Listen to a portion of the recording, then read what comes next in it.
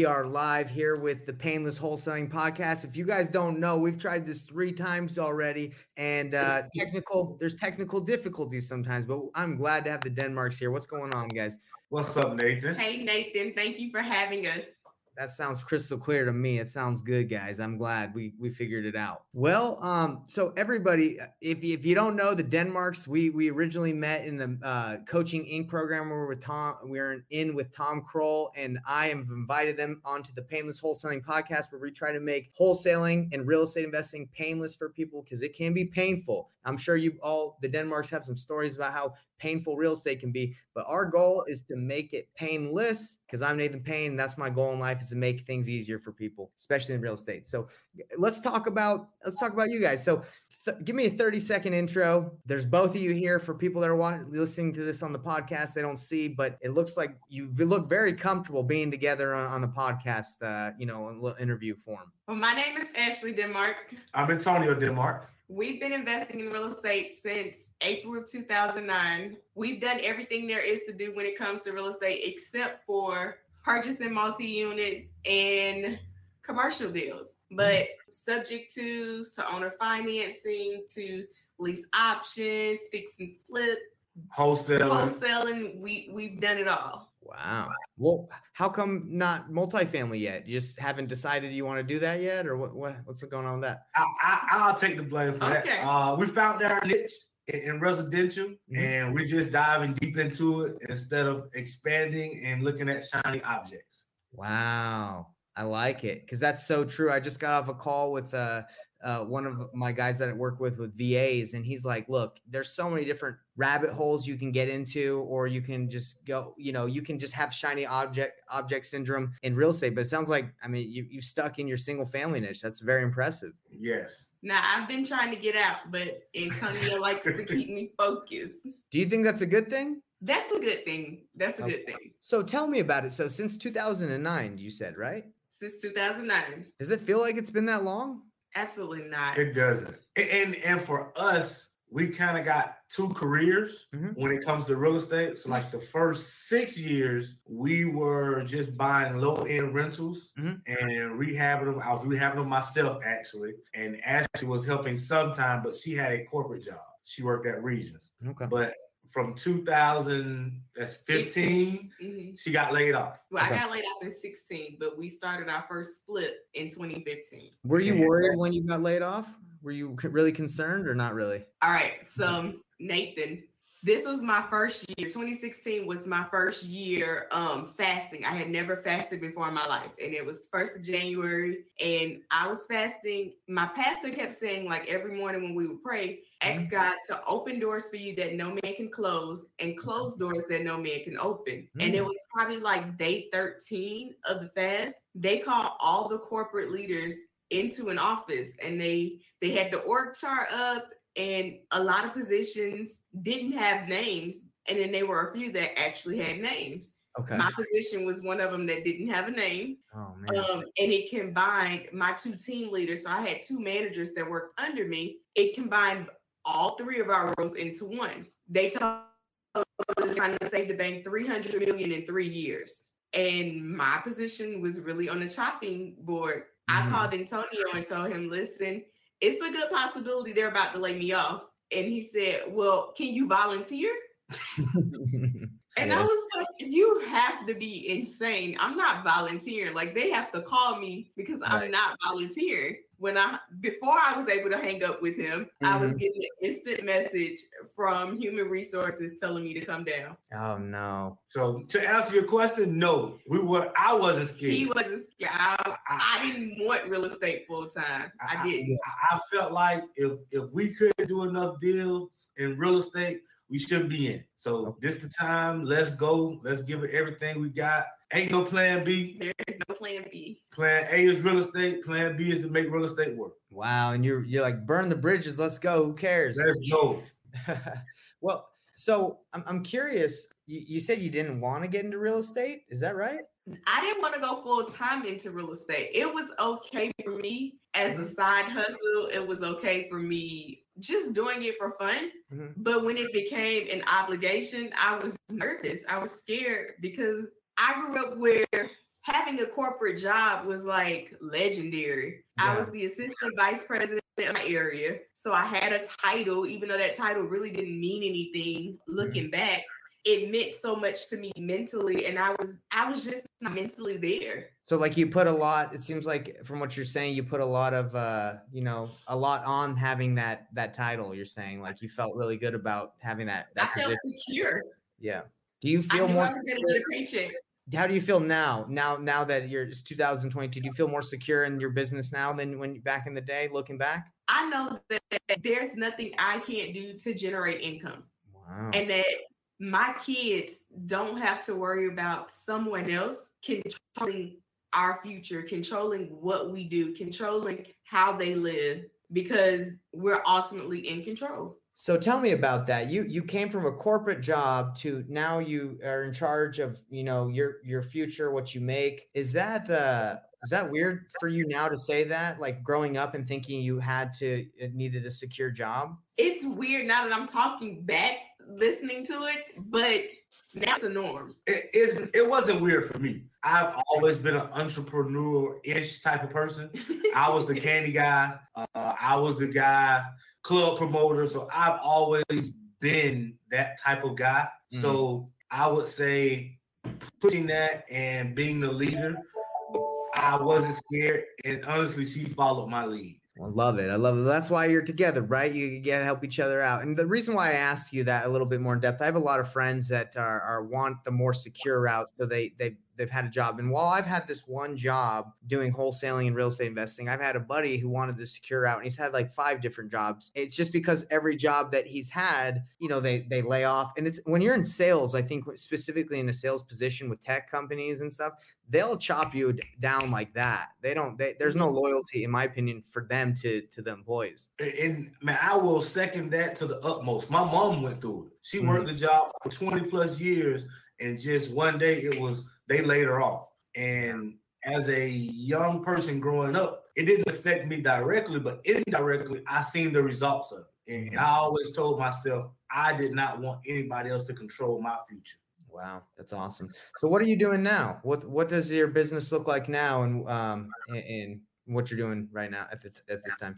So now we're ex-flippers, which means it's really simple. We buy a property, we BRRRR, and then our exit strategy is putting a lease option tenant buyer in there, and we help them go from renting to owning within 6 months to a year. So I'll break it down a little bit because she was kind of hot. So we BRRRR, and what BRRRR stands for is we buy the property, we rehab the property, we rent the property, we refinance property, and we repeat the process, ideally pulling our down payment out on the refinance. And when we disposition the property, aka sell the property, we are putting a lease option tenant in the property. And that lease option tenant gives us a non-refundable option fee up front, and we help them buy the house that they're in through traditional financing. Have you found that selling it on a lease option is better, in your opinion, than selling it on a creative financing, like doing seller financing? Well, you would have to do subject to, right? Because you have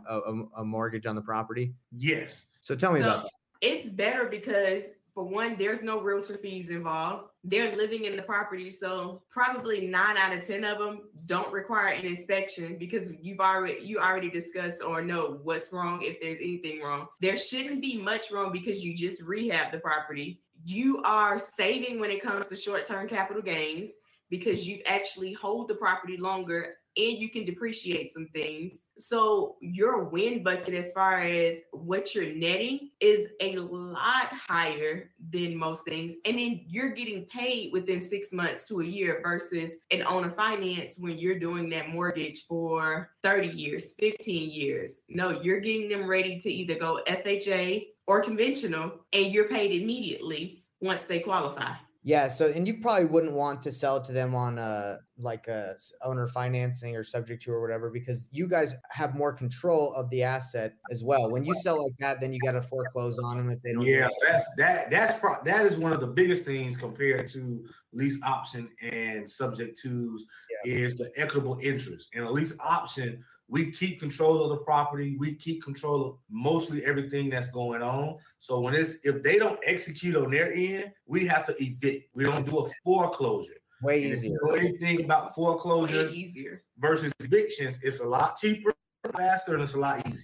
You have a lot of the potential buyers that are like, well, they want to control more. They want to buy it instead of a lease option. Do you have a lot of people that like are like, well, if I'm going to give money, I want to do that, or not really? We don't, because everyone pretty much knows that that's our niche. That's what we do. And like everything is laid out on exactly what that process looks like before they get it. And they know that they're competing against other people that want this house. So being that there's such a large buyer pool, it's really no room for negotiations. What's the typical down payment you get on a lease option? So our typical down payment is $5,000, but it really depends on the price of the house. Okay.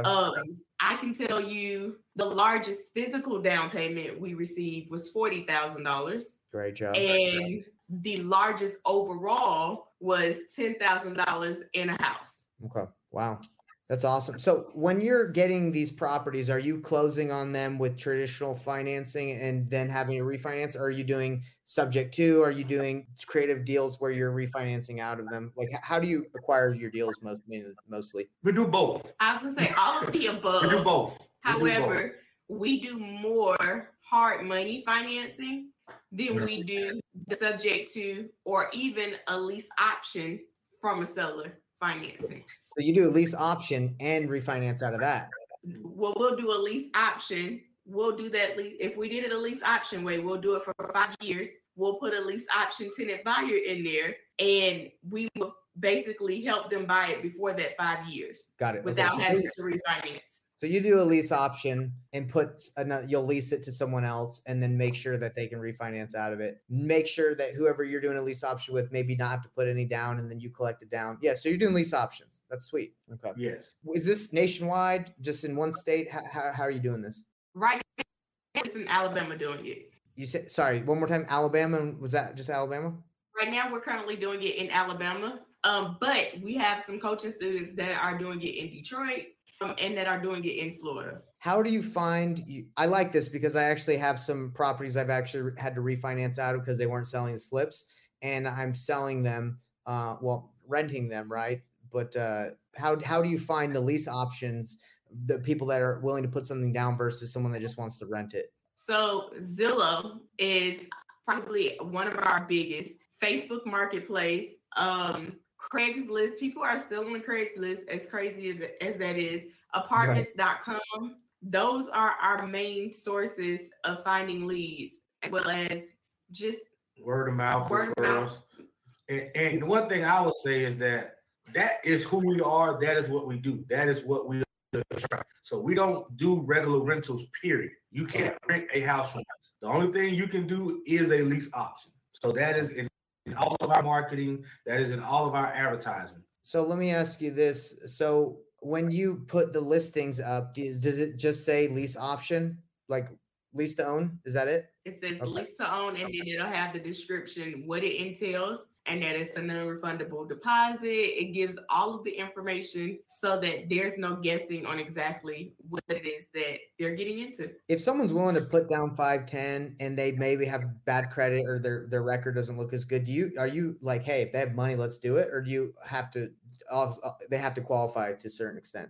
So we've developed a tenant buyer calculator, and that calculator tells us basically when they'll be able to buy. So it basically takes their debt, it takes where their credit score is, how much they have in collections, how much their DTI is, and it calculates how soon they'll be able to buy. And then we create plans for each of our tenant buyers so that there's no guessing on exactly what they need to do. Most of our tenant buyers are credit challenged, or they need to learn how to save.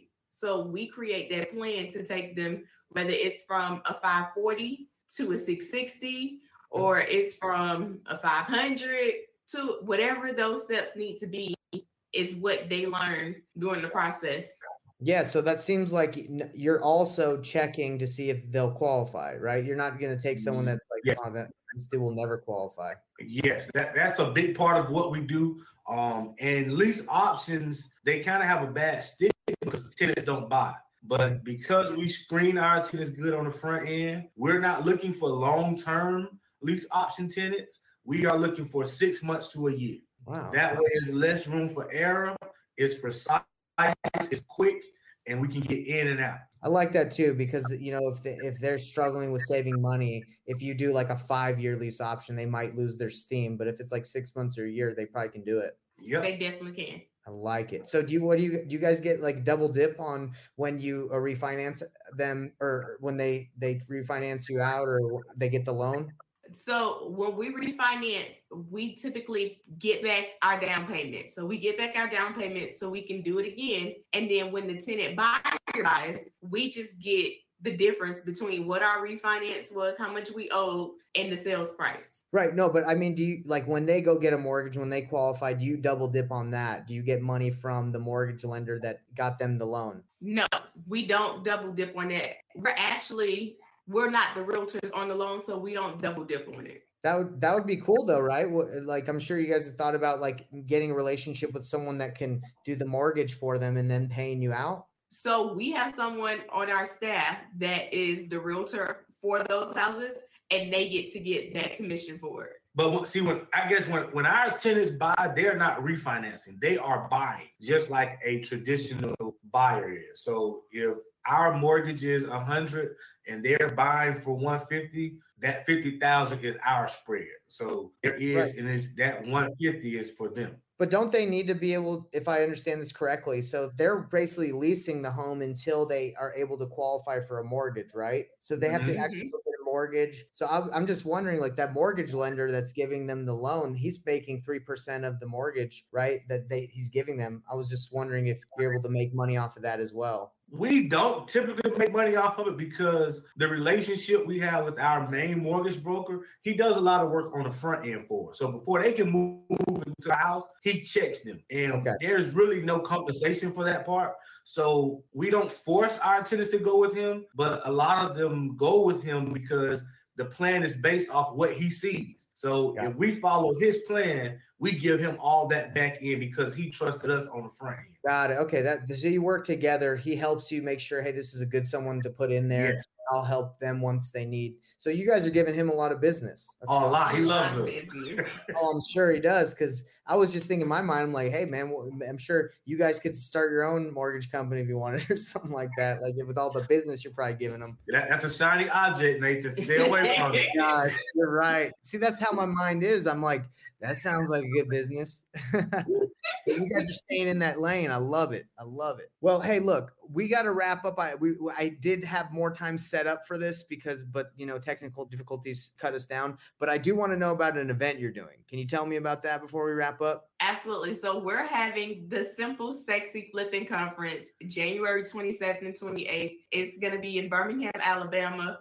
You can get the tickets off of Eventbrite if you just put the Simple Sexy Flipping Conference. But it's designed to help investors who are looking to invest learn how to find the deal, how to fund the deal, how to do deals without using any of their own money, how to rehab the deal, and then how to make money a minimum 3 ways on the deal. So the 3 ways that we teach on making money is making money from that option fee, making money that the tenant buyer gives, making money from cash flow, and then making money from the ultimate sale of the property, which usually generates about 2 times to 3 times more than you'll ever get on a simple flip. So it's the old school flip method turned upside down so that it works in an upside down market, in a recession. It's basically a recession-proof plan for flipping.